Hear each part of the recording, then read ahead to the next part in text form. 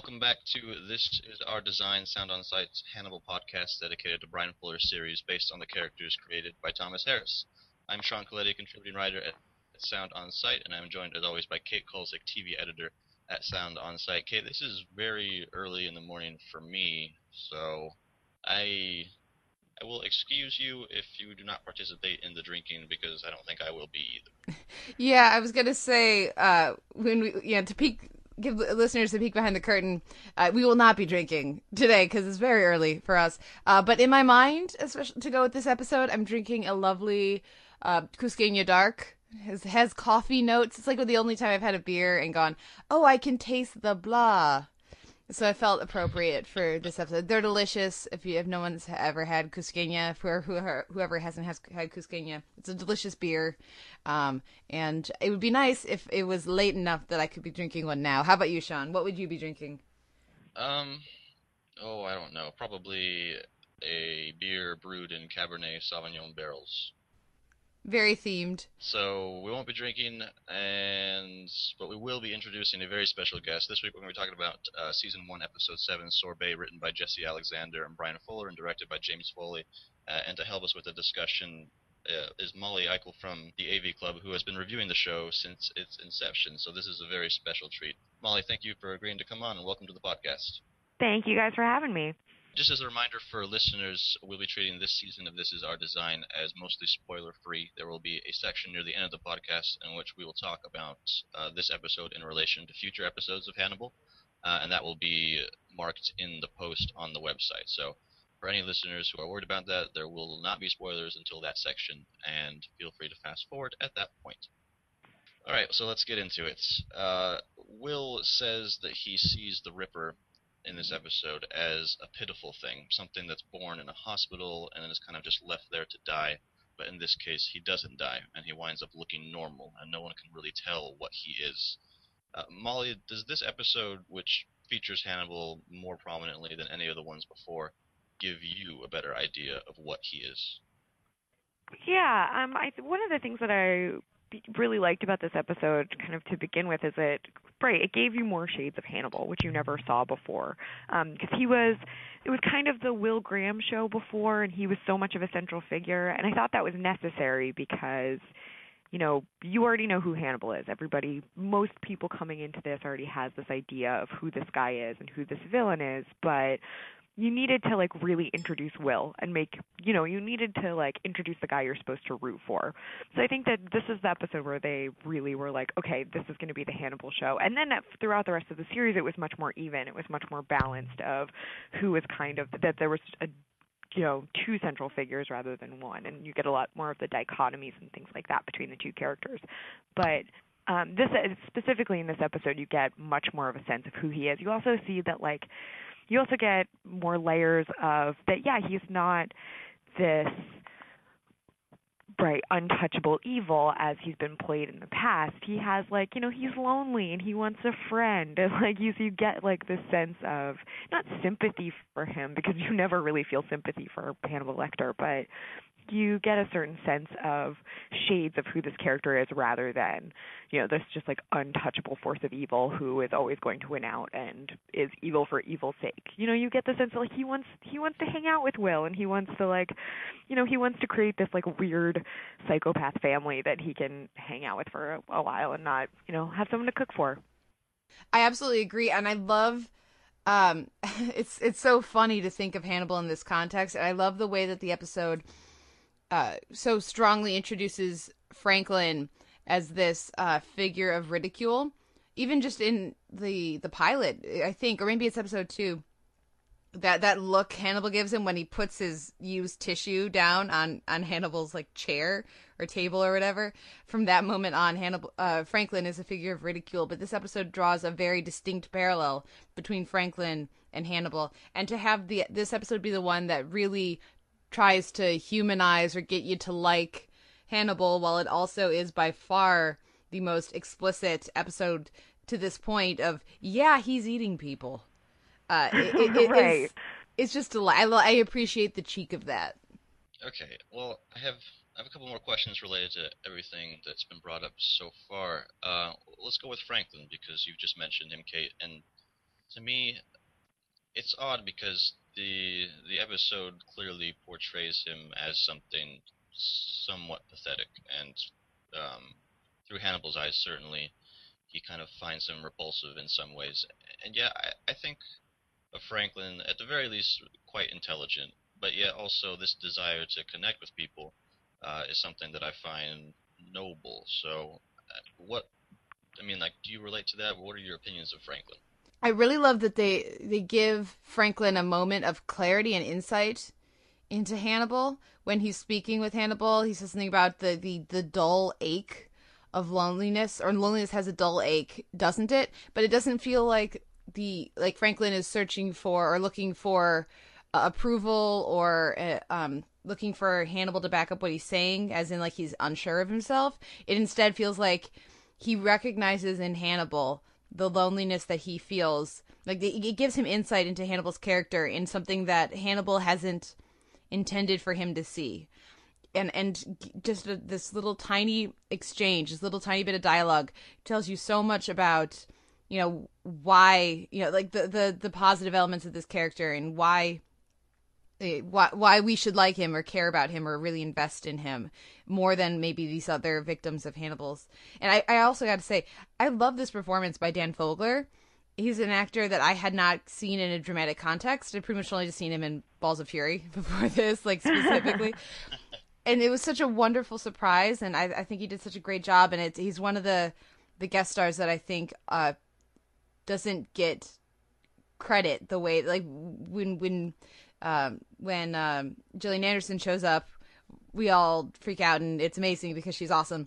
But I think people don't give Dan Fogler enough credit for his performance as Franklin. It's moving in some ways, and what you mentioned about him talking about the dull ache of loneliness, I also wonder if this isn't him just, I guess, trying to impress Hannibal through understanding, and I think that's something that happens a lot on this series, that characters will make these kinds of movements to woo people in certain ways. But yeah, there's also the aspect that he wants to, when he's talking about that Michael Jackson experience that he wants to save people from themselves, and in a weird way, Hannibal kind of does that too. Molly, why can't Franklin and Hannibal be friends? Well, I think that this show to me has always been, especially the first season, very specifically the first season, has always been this kind of balance between Hannibal and, usually it's Hannibal and Will, where he finds his equal, or he finds his counterpart. But but Franklin and Hannibal, he's kind of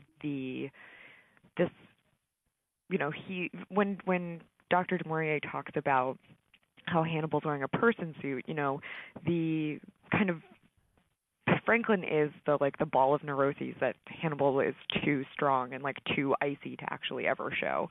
So I think that you see this counterpart of someone who so desperately needs human contact versus someone else who is trying to throw off human contact, but also secretly wants that same human connection, that same desire to be friends. So you see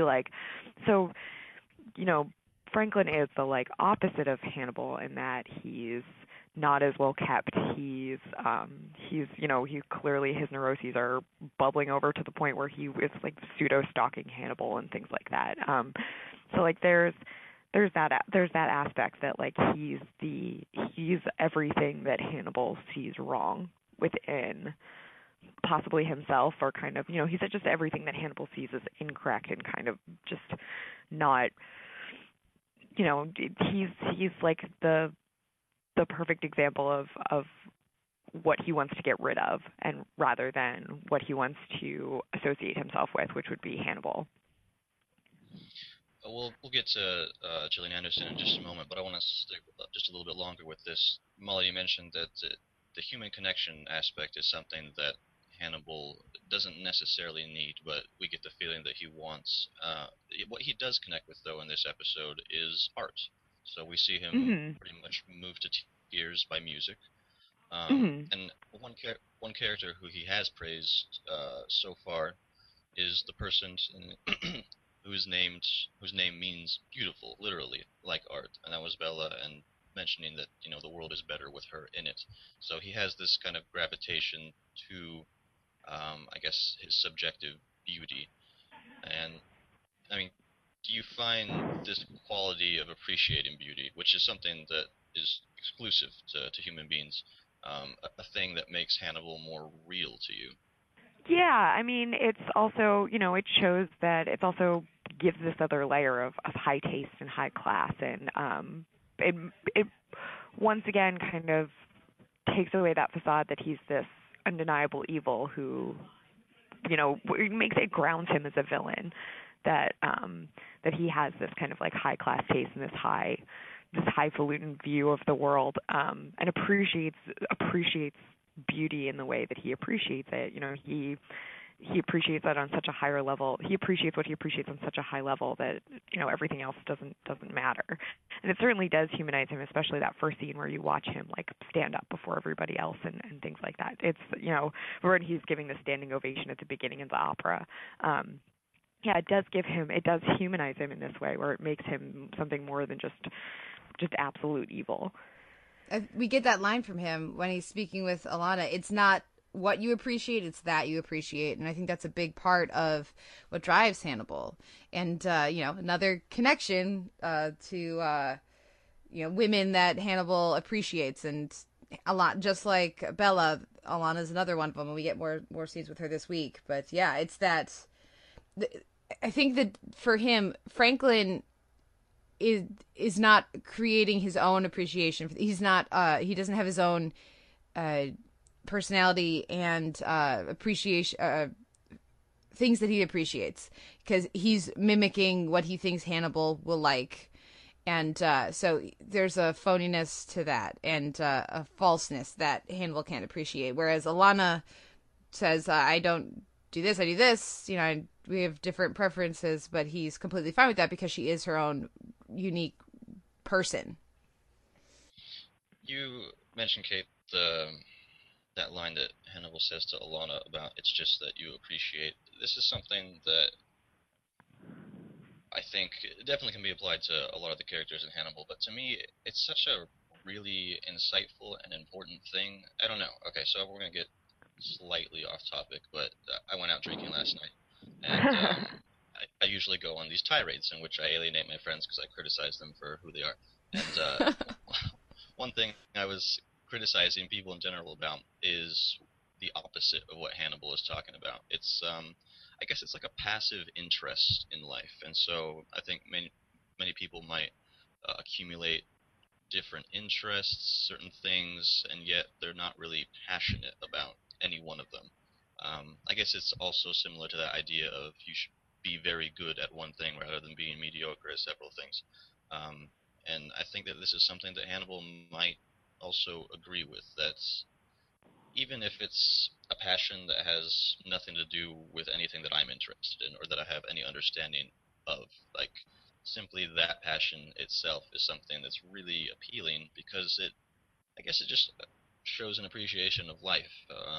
So I don't know where I was going with that, but it was a point that I think that really resonated with me in this episode in a way that this isn't spoilery, but I've always have had a hard time throughout both of these seasons really connecting with Hannibal Lecter, and I had forgotten about this line of dialogue, and this is something that really stood out in terms of me being able to relate to him.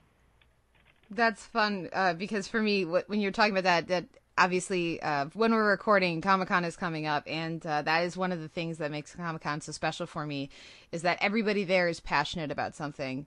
And it might not be stuff that I care about, but the way that I care about, I don't know, like Doctor Who or just TV in general, some Buffy, Harry Potter, some of these different things, the way that I care about that, they care about fill in the blank.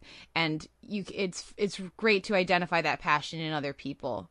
And so slightly different, worlds, Hannibal, Comic-Con. I hope to see a little Hannibal at Comic-Con.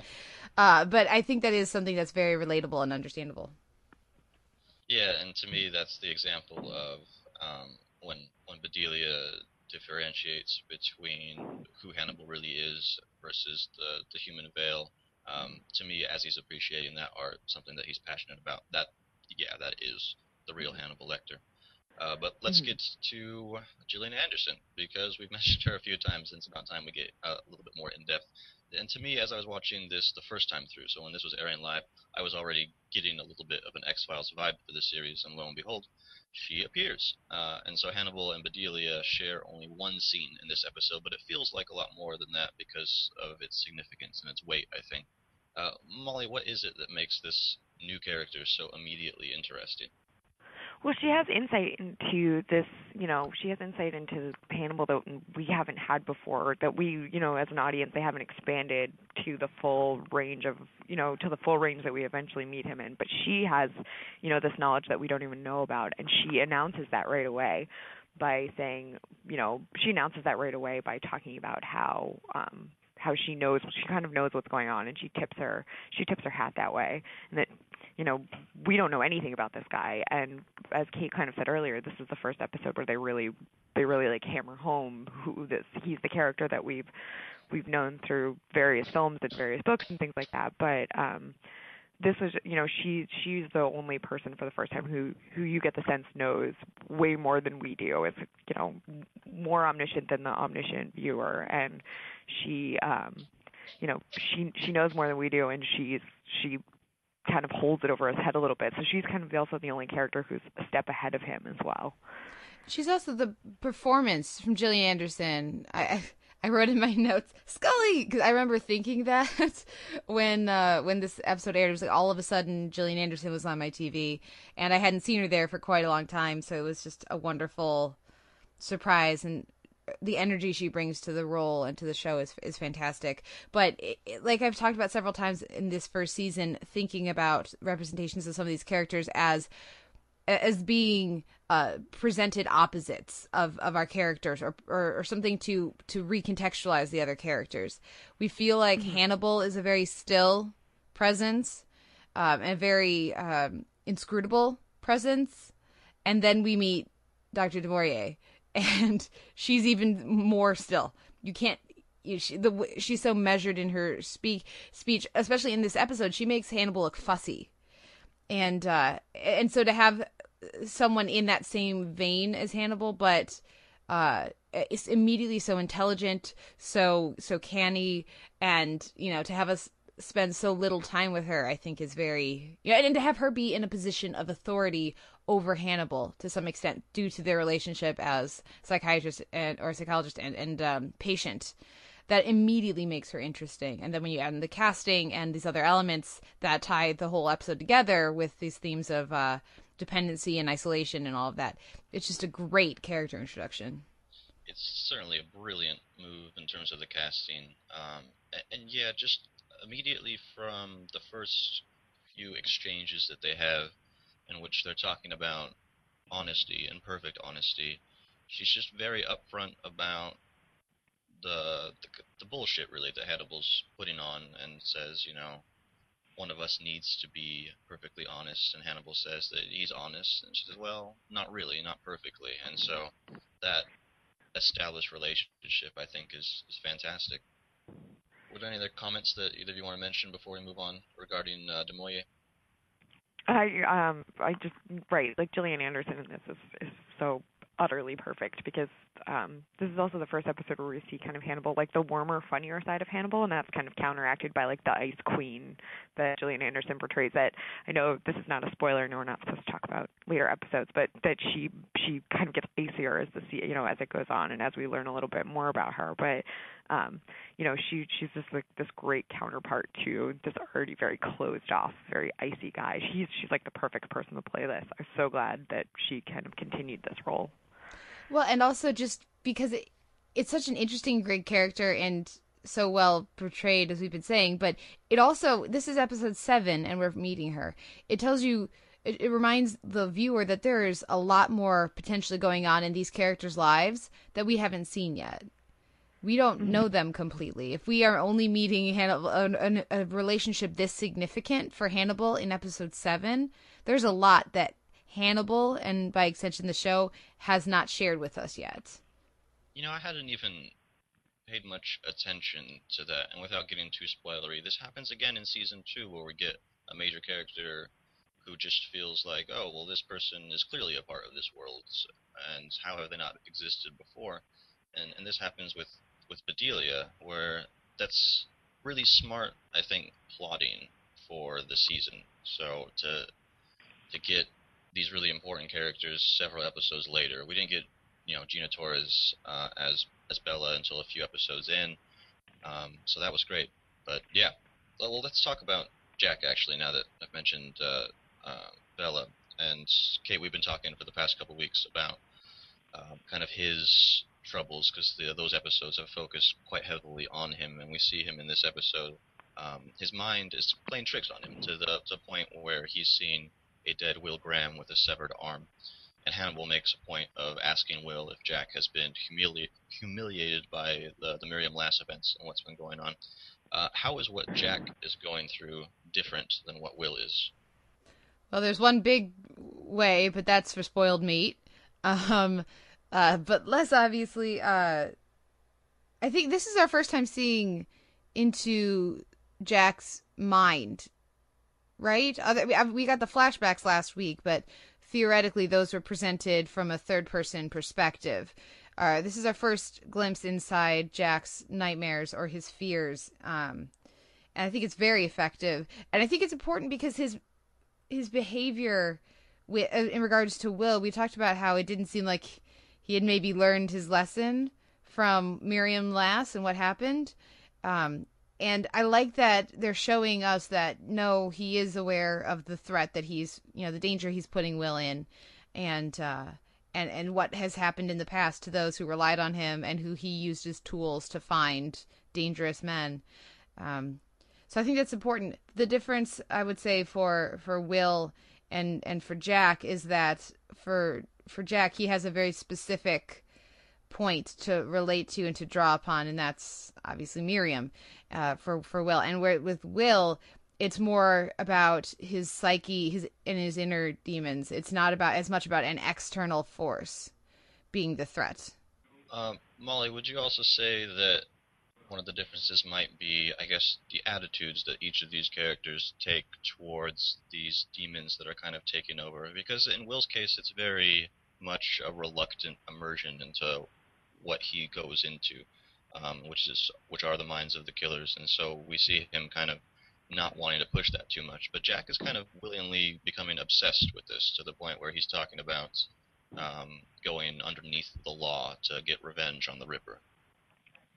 Yeah, I mean, I think that, it shows so much about a character when you put them in a stressful situation, and clearly Jack is going through a very traumatic, stressful experience in this episode. You're kind of seeing the aftermath of that traumatic experience. And I think when you put a character in a stressful situation, how they deal with that kind of shows so much about that character. And one of the reasons that the show is so good is that you never see, it just based on the movies and things like that, you never see a character like, Jack Crawford be put in that situation, but these are such well-drawn characters that they can be put in various other situations in which they're tested, and he's being tested right now. And yes, it does show so much about him and how he reacts to, how he reacts to this very stressful situation. And, and that is kind of in line with later episodes when he's also put in other various stressful situations.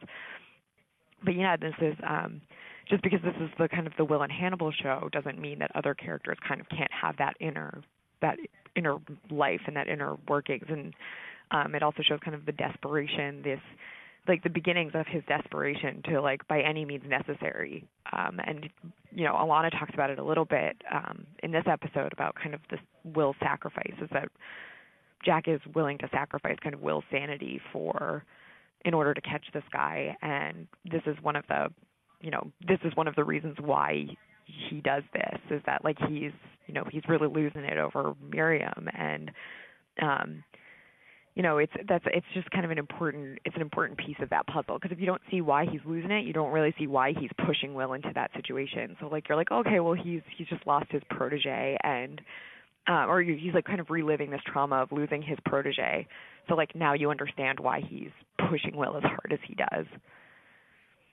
Yeah, and you're right that that this really isn't just the Will and Hannibal show. Kate, I don't know if you would agree with this, but I was talking to one of my friends last night, and kind of this experience of going back to season 1 and doing this has really surprised me in many ways, because my friend had said, I remember season 1, and Jack Crawford didn't really have much of a part. And I think that if you were to ask me before we started doing this, while we were doing season 2, I might have said the same thing.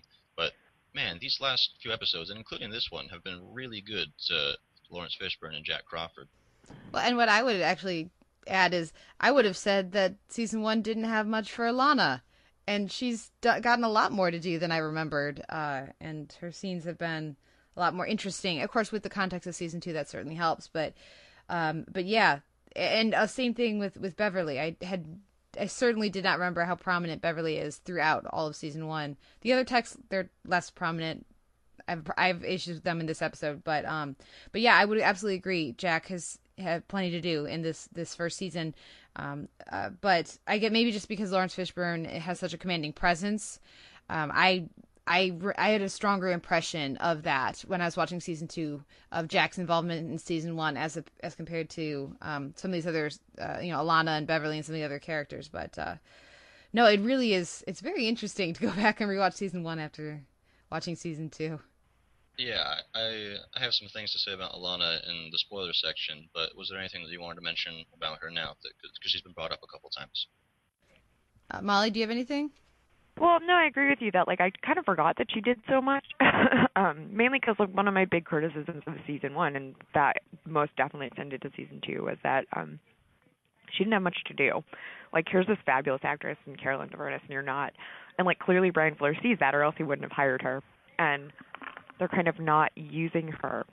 It annoyed me that they didn't use her to the degree that they did. And, she's so good when she when they really let her out. There's a couple episodes where she's allowed to she freaks out at one point. She she kind of gets angry, and you really see the power that this actress has. And it kind of bothered me that she didn't get as much time. I did think it was funny in this episode. I forgot that this was the episode where you have the beginning of the Alana Hannibal sexual chemistry aspect, which I at the time thought was I remember thinking it was kind of ludicrous, but and a little weird, because you never think of Hannibal as a sexualized character ever. He's never in that context unless you actually read the Hannibal book at the end of Hannibal.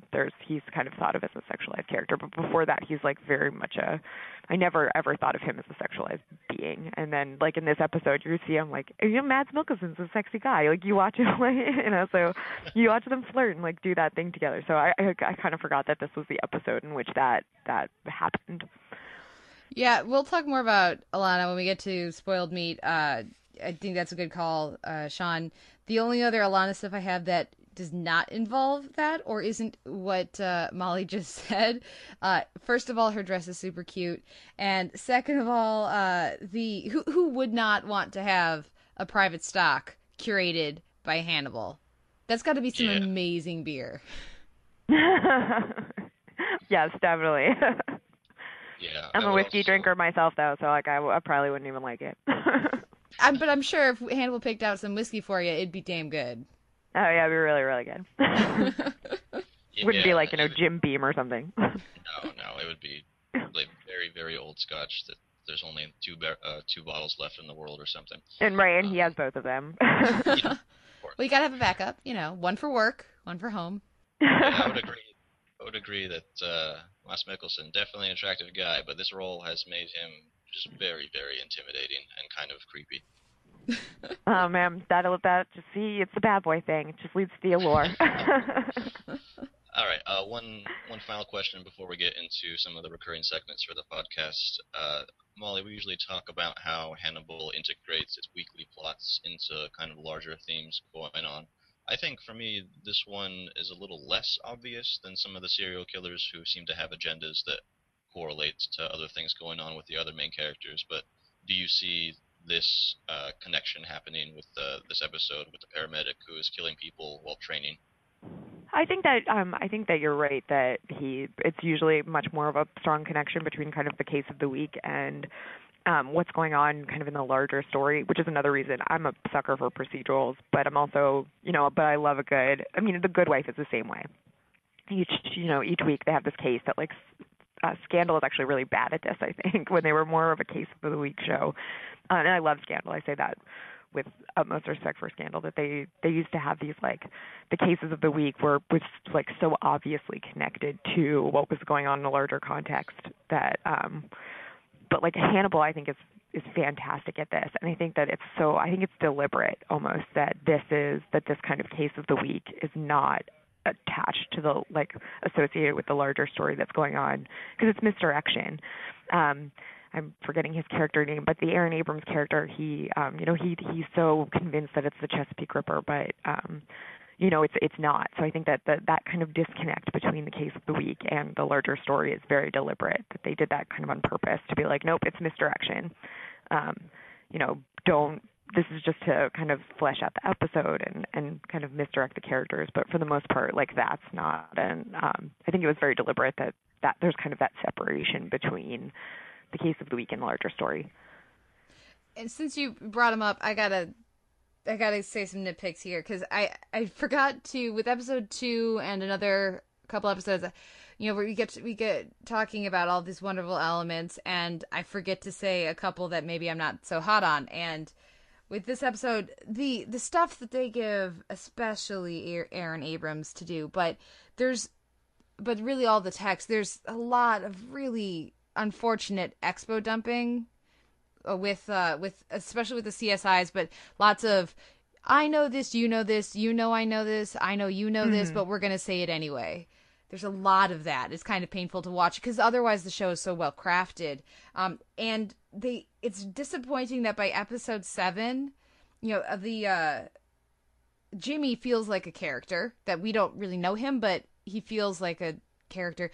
Z does not yet for me. This did not feel like this is the stance of the character. This felt like we want someone to argue with Will, and it's such a disappointing route for them to go. It's kind of like how they did with Freddy, where they wanted to have some person be leaking info to Freddy, so they had it be Aaron Abrams because they didn't know what else to do with him, it seems like. Whereas it doesn't make sense for that to be somebody that Jack would handpick to be on his team, would be somebody who would do that. And so because when they're saying, they make this character, the Z character, just kind of a dick throughout the episode. He's speaking condescendingly to Will about what the different parts of the heart are. It's how you would know that he knows this. Will Graham is a big deal, and he's very knowledgeable about this stuff. So it felt like they still don't know what to do with that Aaron Abrams character. They're going to use him better in season 2. But it's episode 7. It's kind of disappointing. I love the few lines we get from Jimmy, though. Yes, I see, and that's actually what that kind of interplay between these two characters, I think that's when they really figured out how to do this, how to deal with those two specifically. From what I remember, this was the first episode. There's always these weird, super dark, funny moments within the show, and this was the first episode I remember laughing out loud and being I really shouldn't be laughing at this show, but it's hilarious. This episode is particularly funny, and there's a lightness to it. It's kind of a lightness, a slyness to this, where they're kind of smiling. So I can see the writers kind of smiling out of the corner of their mouths while they're writing some of this dialogue, and I think that the kind of odd couple interplay that Jimmy and Z have that that they really expand on later, and that's not it's just they become much more prevalent in the team, this kind of where they bitch at each other a little bit. Mm-hmm. I think that's kind of really where they figure it out in this episode, and they're these two are hilarious together, let's just have them snap at each other all the time, kind of pick at each other, and just you have your coworkers that's who you do that with, and this is one of those episodes where I'm I think they kind of figured out the chemistry between those two, that they didn't necessarily need to do a lot, but they could come in 1-2 times every episode, say something funny, and leave. And I like that I could be not remembering, but I like that the show gets away from this idea that we need to have an antagonist to Will, because in her first moments, Beverly sort of is that for Will as well. She's interrupting his space and is a problem for him. And in this episode, Z feels that, why are we listening to this Will Graham guy kind of role, but in sort of a bitchy way as opposed to a passionate way. And so I like that the show kind of gets away from that and has all the characters be a bit more respectful to each other, because I feel like they should all recognize how good everybody on this team is. I agree with everything that both of you have been saying, and I will add that although Zeller isn't the greatest of characters, Abrams gets one of the best moments in this episode, which is the what the fuck face as Will shuts the door on him as he's talking. That was pretty great, yeah. Like, it's funny because the first time I encountered Aaron Abrams was this like, I was those romantic lead in Slings and Arrows, so it's very nice to see him like do something completely different. He's one of my, like, those two are like two of my favorite aspects of the show. They're just like, every time they come on screen I like start to giggle. And of course Aaron Abrams has a hilarious Twitter for anyone who, when Hannibal season 3 comes back, assuming he keeps doing it, the live tweets by Aaron Abrams are amazing. I never see the live tweets because I always get the screener. Oh, now I have to go back and read them. Oh yeah, no, they're pretty great, yeah. All right, let's move on to our recurring segments, and even though this wasn't exactly super fresh in my mind, I remember this episode and also next week's being two of my favorite from this season. And one of those reasons is something that Kate, I'm sure, will be talking about in Kate's Classical Corner. So, Kate, what can you tell us about the scoring in Sorbet? It's so good. I love it so much. Well, this is going to be a long segment.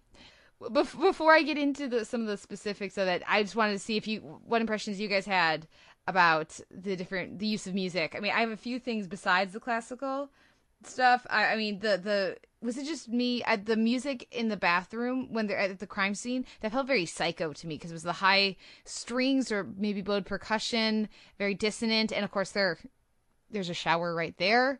So even though it's a very different rhythm, just the sound world of that instrumentation was very reminiscent for me. The music throughout is the scoring is very kind of creepy and plunky, which matches with the rain we get at certain points in the episode, but carries throughout the entire episode. It's not just that, and it's a very different kind of sound than we've gotten previously, or even that we will get later on, specifically in season 2, for Hannibal or for violence or for these kind of actiony scenes. But yeah, in general, I really liked the scoring and the soundtrack choices. Before I get into the classical pieces, though, do you guys have any thoughts on the music? I know nothing about classical music, so I'm just like, ooh, it's pretty. They scored the episode with like Bruce Springsteen. I would totally have lots to say, but. Right? Yeah, no. If they incorporated some heavy metal, then this would be a good discussion. No, now that you mention it, of course, then the Psycho parallels make sense, but that's not something that I had picked up on as it was playing. But this, other tracks I'm sure that you'll talk about in a little while, were really, I don't know any of the technical terms, but very loud and prevalent and kind of very upbeat. So. Yeah. There's a lot of oppressive scoring. And it's like, yeah. Will's late for his appointment. It's the end of the world. So let's get into that. There are 7 or 6, I should say, different pieces of classical music used in this episode. So those who aren't fans of Kate's Classical Corner should fast forward like 10 minutes because we're gonna dive deep, people. And I should also reevaluate their lives. Well, I know I love this stuff. So the first and last piece in the episode are Handel's Piangere la sorte mia, which I'm sure I just destroyed, from Giulio Cesare and Edito, Julius Caesar in Egypt, which is an opera by Handel. The first scene is very memorably that amazing moment at the benefit, and then the closing moment of the episode is that same piece, that same aria, but or in an orchestral version.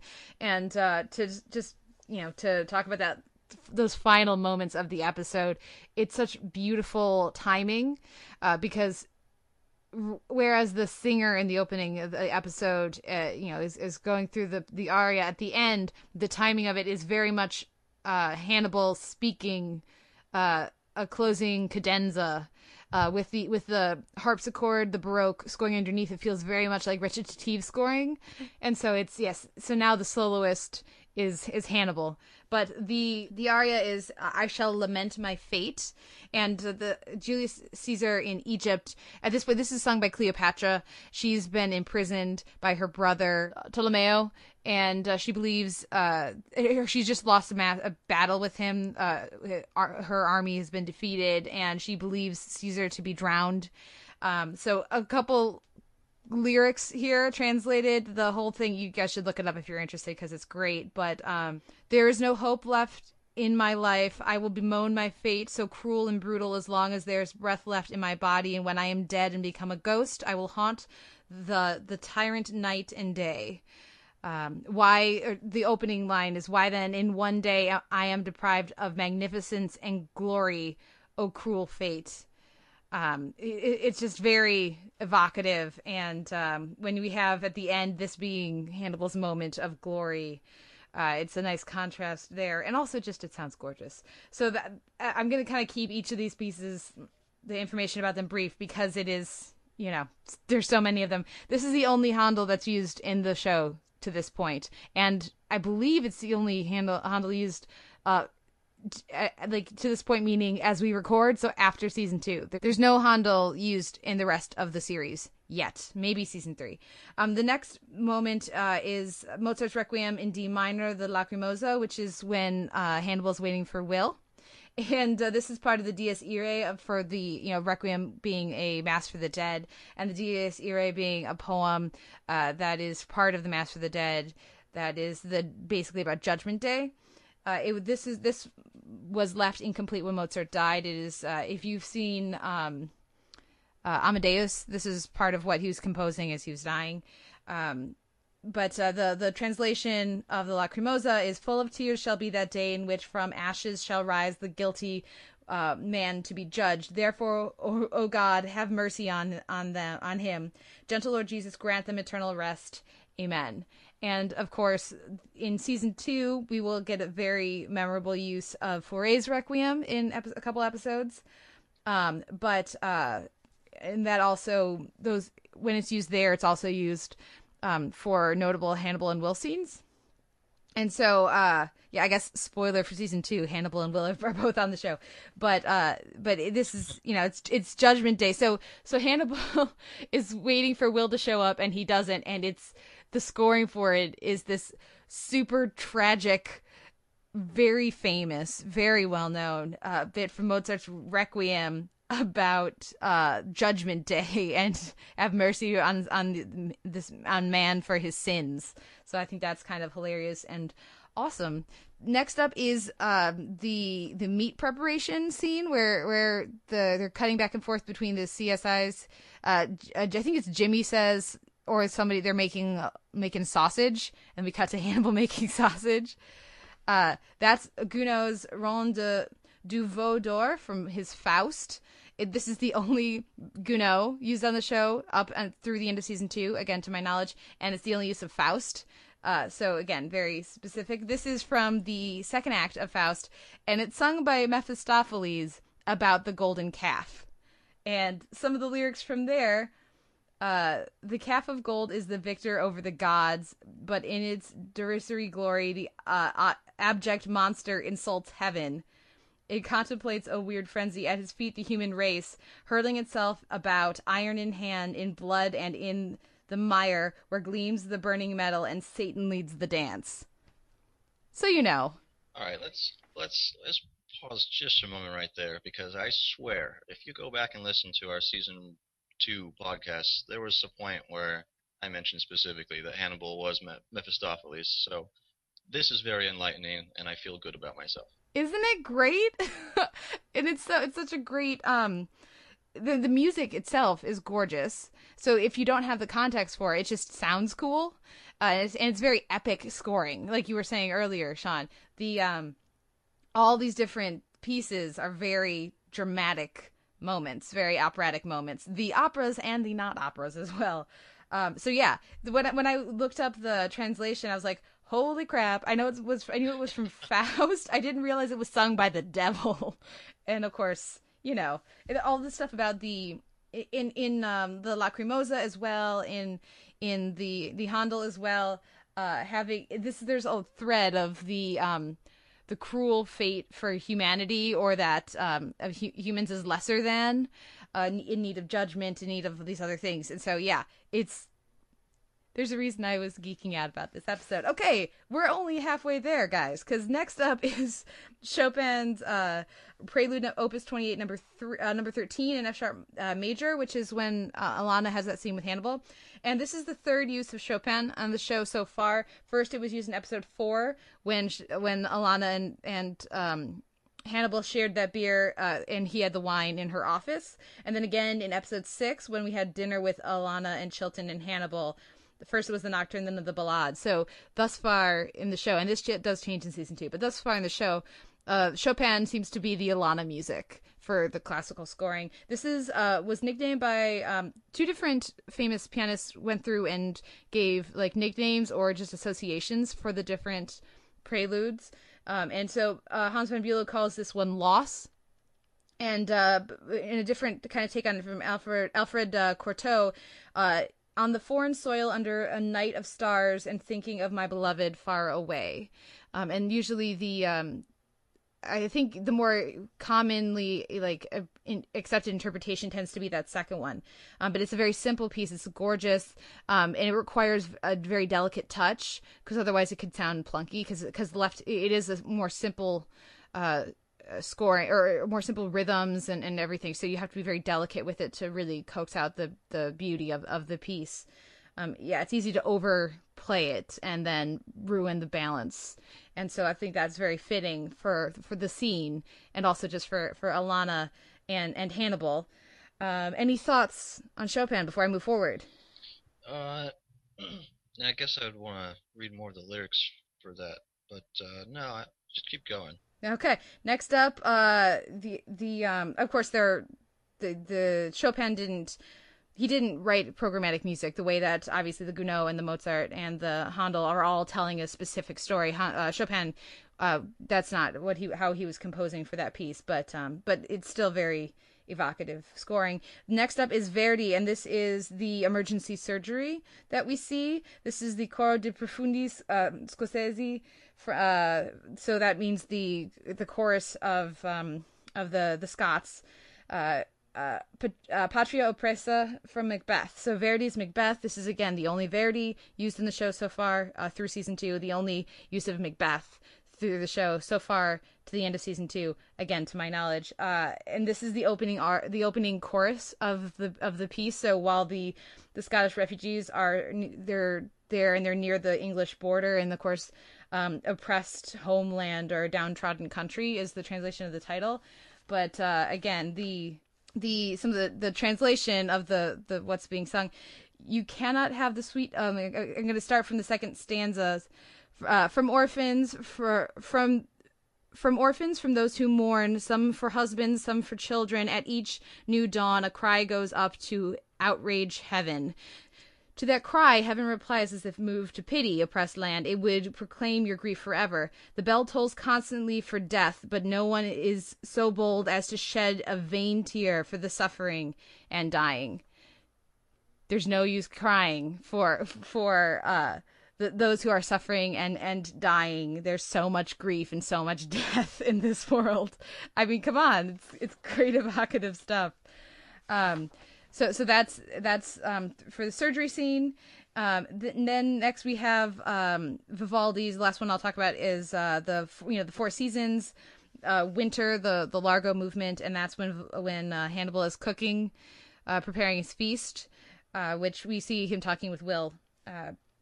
And Vivaldi wrote a sonnet, he paired a sonnet with each of the Four Seasons concerti: spring, summer, autumn, or fall and winter. And so the part of the sonnet that goes with this movement, the Largo of winter, is to spend quiet and happy times by the fire while outside the rain soaks everyone, to walk on the ice with slow steps and so carefully, for fear of falling. So again, to have the it's this idea of like the warm and cozy fire while outside it's, you know, after the first movement of the Vivaldi Winter, it's very much about the stinging rain and the biting wind, and then the second movement is the warmth of the fire, but then I also really keyed into that the slow steps, so that you don't fall because you're so precariously perched. And in that scene with Hannibal and Will there, I thought that was very appropriate. It's there's so many ties between that translation and season 2 finale. I know, it's so good. I'm sorry, I know, this is what my TV geek and music geek heart like loves. This is why I love the scoring in Hannibal and the soundtrack as well. But yeah, so it's amazing, fantastic music. It's very well performed. I would think we can agree in that opening aria. Just a beautiful performance that's so striking as well, the visuals. And to start with the vocal cords, we'll talk a little bit about that in Devil in the Details. But go out into the larger, starting internally and going out into the full presentation. I mean, themes of death and the suffering of man and this uselessness of sympathy or grieving because there's so much destruction in this world. I mean, loss, the Chopin Loss Prelude. Come on, it's great stuff.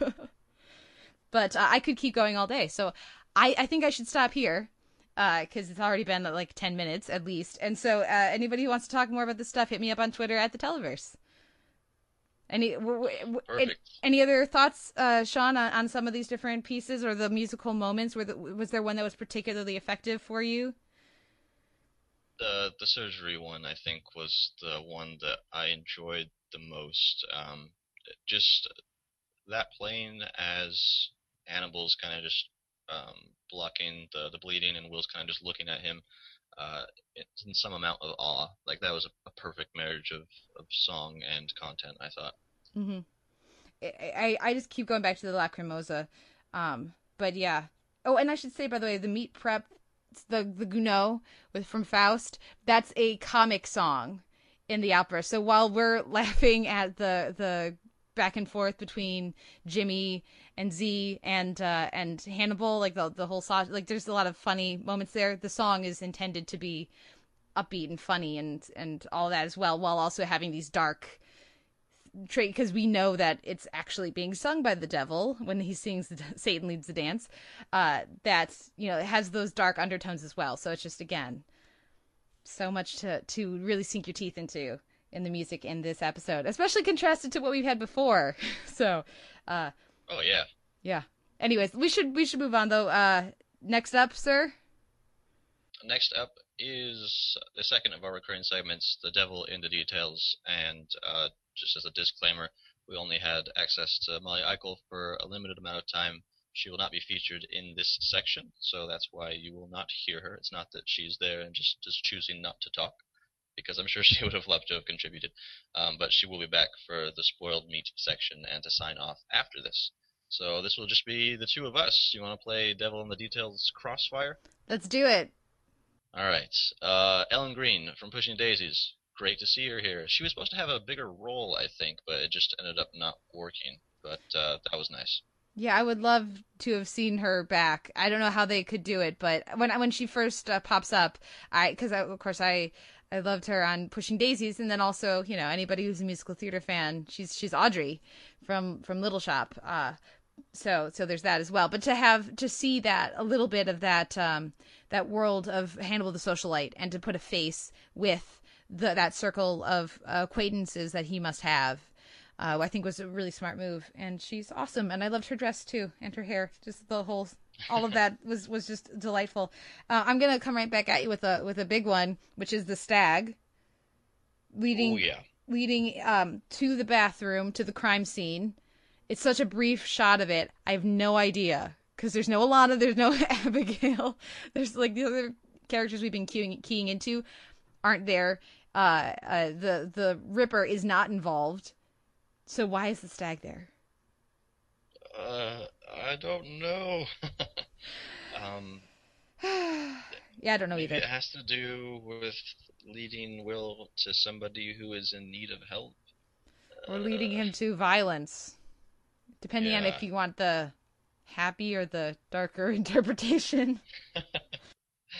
Yeah, no idea. So we'll keep having no ideas about the stag for a while, I'm assuming. Yep. Um, a thing that I noticed, this is not nearly as egregious as Mad Men, but the green screen while Jack and Will are driving, and just Jack's motions of controlling the vehicle, that wasn't great. Yeah, that's another one of those the dialogue in that scene is very exposition-y. Yeah. Yeah. I really loved the makeup and the lighting for Hannibal and Dr. Du Maurier during their session, because whenever we were looking at Dr. Du Maurier, she seems, obviously the performance is very icy, but the light is warm on her, whereas when we would cut to Hannibal, he looks pasty, he looks like kind of clammy, his skin is kind of shiny, and when we look at her, the light, like the reflection of the lights in her eyes, are very small but round, and when you look at him, it looks sort of like a slit, so it goes to that kind of shark feel, or the fish feel, that which is an association that show um, I think has made, or certainly will make, with Hannibal, this notion of him as a shark, or as an unfeeling fish or something like that. So I thought that was very, especially because he looks kind of shiny, and that doesn't happen by accident on a show like Hannibal. That's really interesting. I didn't even think about that. Yes. Okay, let's see. Franklin sitting forward in his chair, just in terms of body language, I think we see various people, and we'll see more in season 2, um, exuding certain qualities just based on how they physically are in Hannibal's office. So I thought that was interesting. But yeah, and also Franklin's made a lot of progress because he's not seeing the lion anymore. Yes, this is true. Good on Franklin, right? I have another Hannibal thing here, which I didn't like. I only saw it, I think, on the second time through, because I as I'm watching this, I have paused to write stuff down, and then I have to go back a few seconds. I didn't notice it right away, but when Will and Hannibal are talking about I think it's the Chesapeake Ripper, and Will says something about he'll do something or say something, whatever. Think about something if another body drops, and Hannibal says, "Please do," and then he licks his lips. Like, I didn't even see that. to camera. It is, when you see it, it is super creepy. That's terrifying. Yeah. Oh my god. Yeah. Remind me. I have a. Okay, I'll mention that again. The looking at the lips in just a moment. Uh, so let's see. When Will goes to the crime scene, and after Jack asks everybody to leave, the shot is kind of capped off just above Will's head, and he's crouched down, and so you can only see Jack in the background as he's leaving. But Jack pauses, so you can see that he's facing Will, and he's lingering there for a couple seconds before exiting, which I thought was an interesting decision, because it's like Jack still has to kind of look at Will with some form of distance, because this is just something that Jack will never be able to do or to understand. So Will is still very much an object in many ways to be studied. Yeah. I didn't see that one. Let's go back and look for it. That's great. I love those little details like that. The I love some of the framing in the episode, and particularly at the end when we have Hannibal and Will, and Hannibal's prepping his feast, his horrible feast. Oh, another musical moment, of course, with the golden calf. There's talk of like feast that makes associations to the worshiping of idols and the feasting they did around the calf. But I love that when they pull back and realize that there have been 3 other sous chefs there the whole time when they've been talking. I thought that was kind of great. My last one is a line of dialogue, and this is when Will and Hannibal are talking. Hannibal says that words are living things. They have personality, point of view, agenda, and without spending time interpreting that, with regards to Hannibal Lecter's character. I thought that was just a very great line of dialogue that can be applied elsewhere. Well, the last thing I have is that I just, again, set design. I love the look of Du Maurier's, like, even just like the door for her house is so interesting, and the set there is, again, another very tall, very striking set. So this, again, it tells us so much about her personality, because it seems to me that she probably chose everything in that room, and it's very striking and just gorgeous. They know how to do their set design on Hannibal, as everybody already knows. I had a question about that, because I think we transitioned shortly after that from the Bedelia scene to Will's appointment with Hannibal, and he mentions that he was drinking wine. But so, like, what was I was trying to make the connection there. Did Hannibal, like, take the bottle of wine back to his place?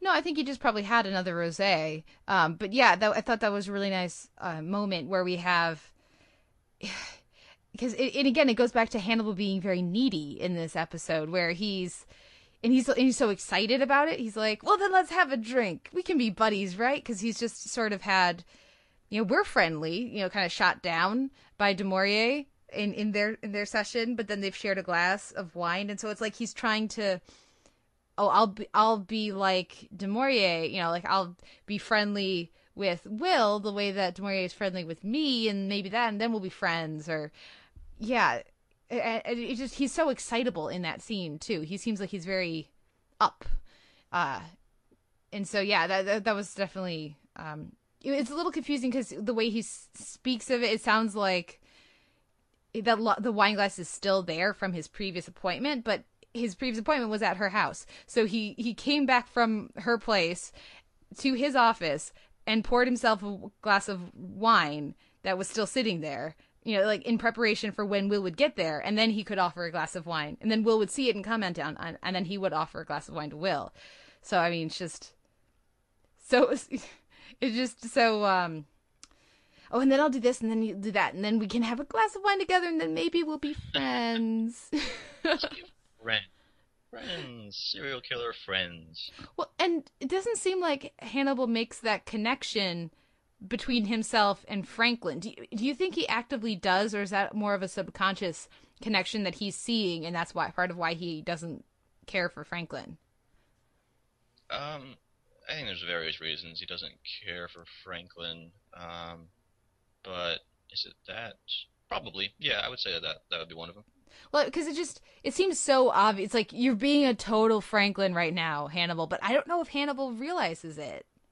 Yeah, I don't think he does either. He's kind of just on a high from talking with Bedelia, which is fun, I guess. Yeah. No, it feels, again, like every now and again we get these scenes with Hannibal and Will that feel like, early dating, right? And this is one of them. So, I don't know. Yeah, it's fun. Yeah.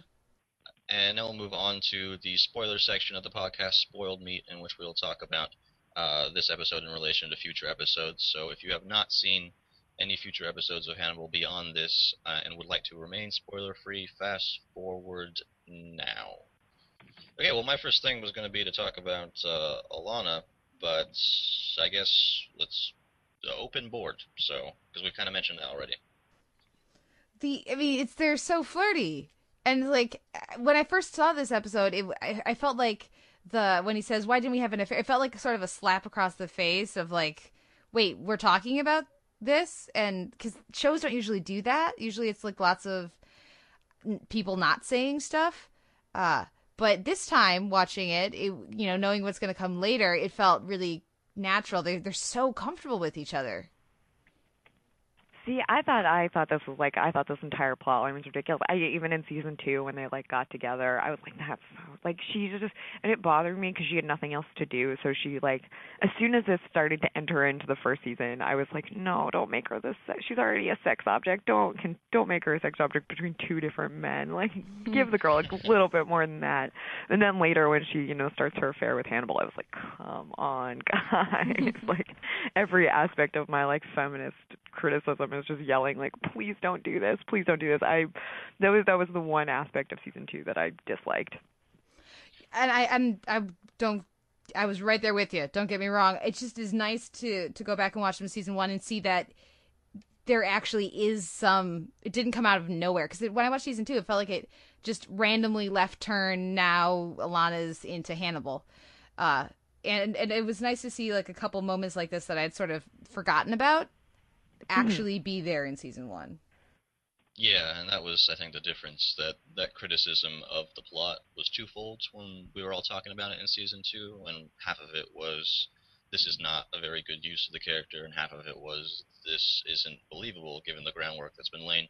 And I think that going back and looking at this, the groundwork was there. It wasn't super prominent, but I think that there's a good argument that it was addressed somewhat.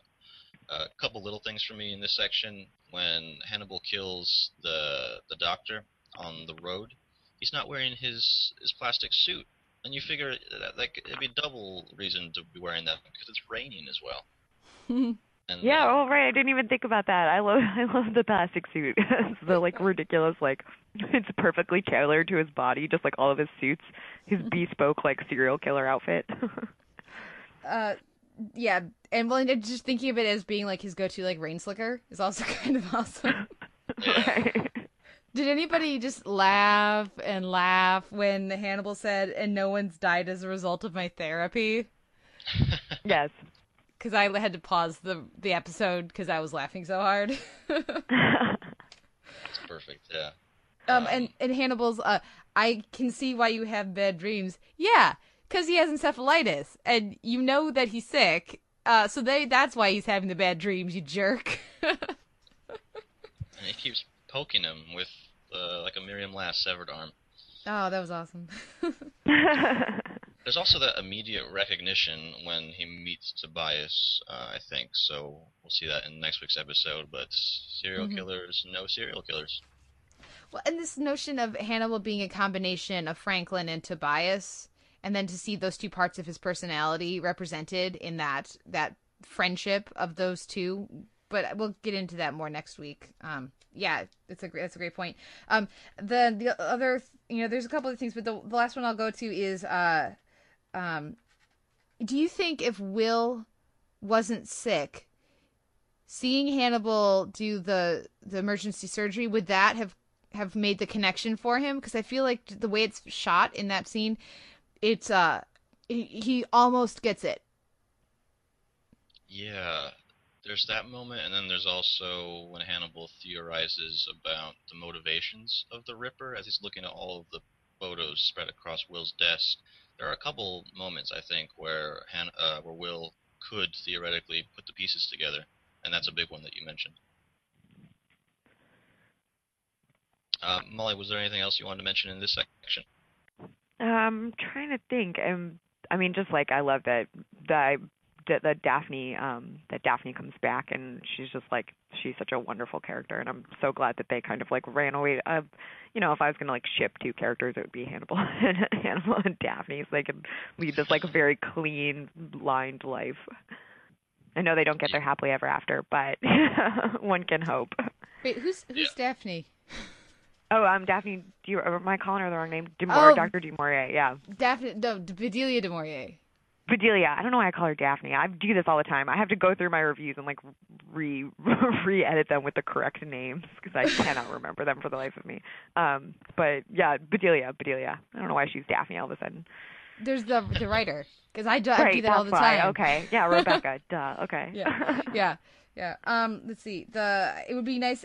Bev is awesome in this. I miss her, and is also the Abigail and Will scene feels like a sort of a dark mirror to their Mind Palace fishing scene from season 2.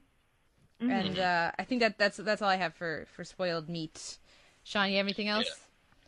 Yeah. The last thing I'll mention is just the image of the clockwise rotating shot of Hannibal's ear, which is an image that we'll see echoed in season 2 when Will spits up Abigail's ear again in his cell. So really great use of recurring images on Brian Fuller's part. But we'll wrap it up here, and we'll also finish up the podcast here. And once again, thank you very much to Molly Eichel for making the time and talking with us. Molly, where can our listeners find you online? They can find me at Molly Eichel on Twitter. So that's MOLLYEICHEL. And of course at the AV Club with your Hannibal reviews and all that when the show comes back. Mm-hmm. And Kate, where can listeners find you online? You can find me at Sound On Sight, writing up reviews and, of course, putting out so many podcasts, including The Televerse, which is my weekly podcast about the rest of TV. And then you can also find some of my reviews over at the AV Club as well. And in addition to that, you can find some of my written reviews at Sound On Sight and also at tvovermind.com. But that's it for this week. Kate and I will be back next week to talk about Season 1, Episode 8, Fromage. But thank you, listeners, for tuning in. This has been another episode of This Is Our Design.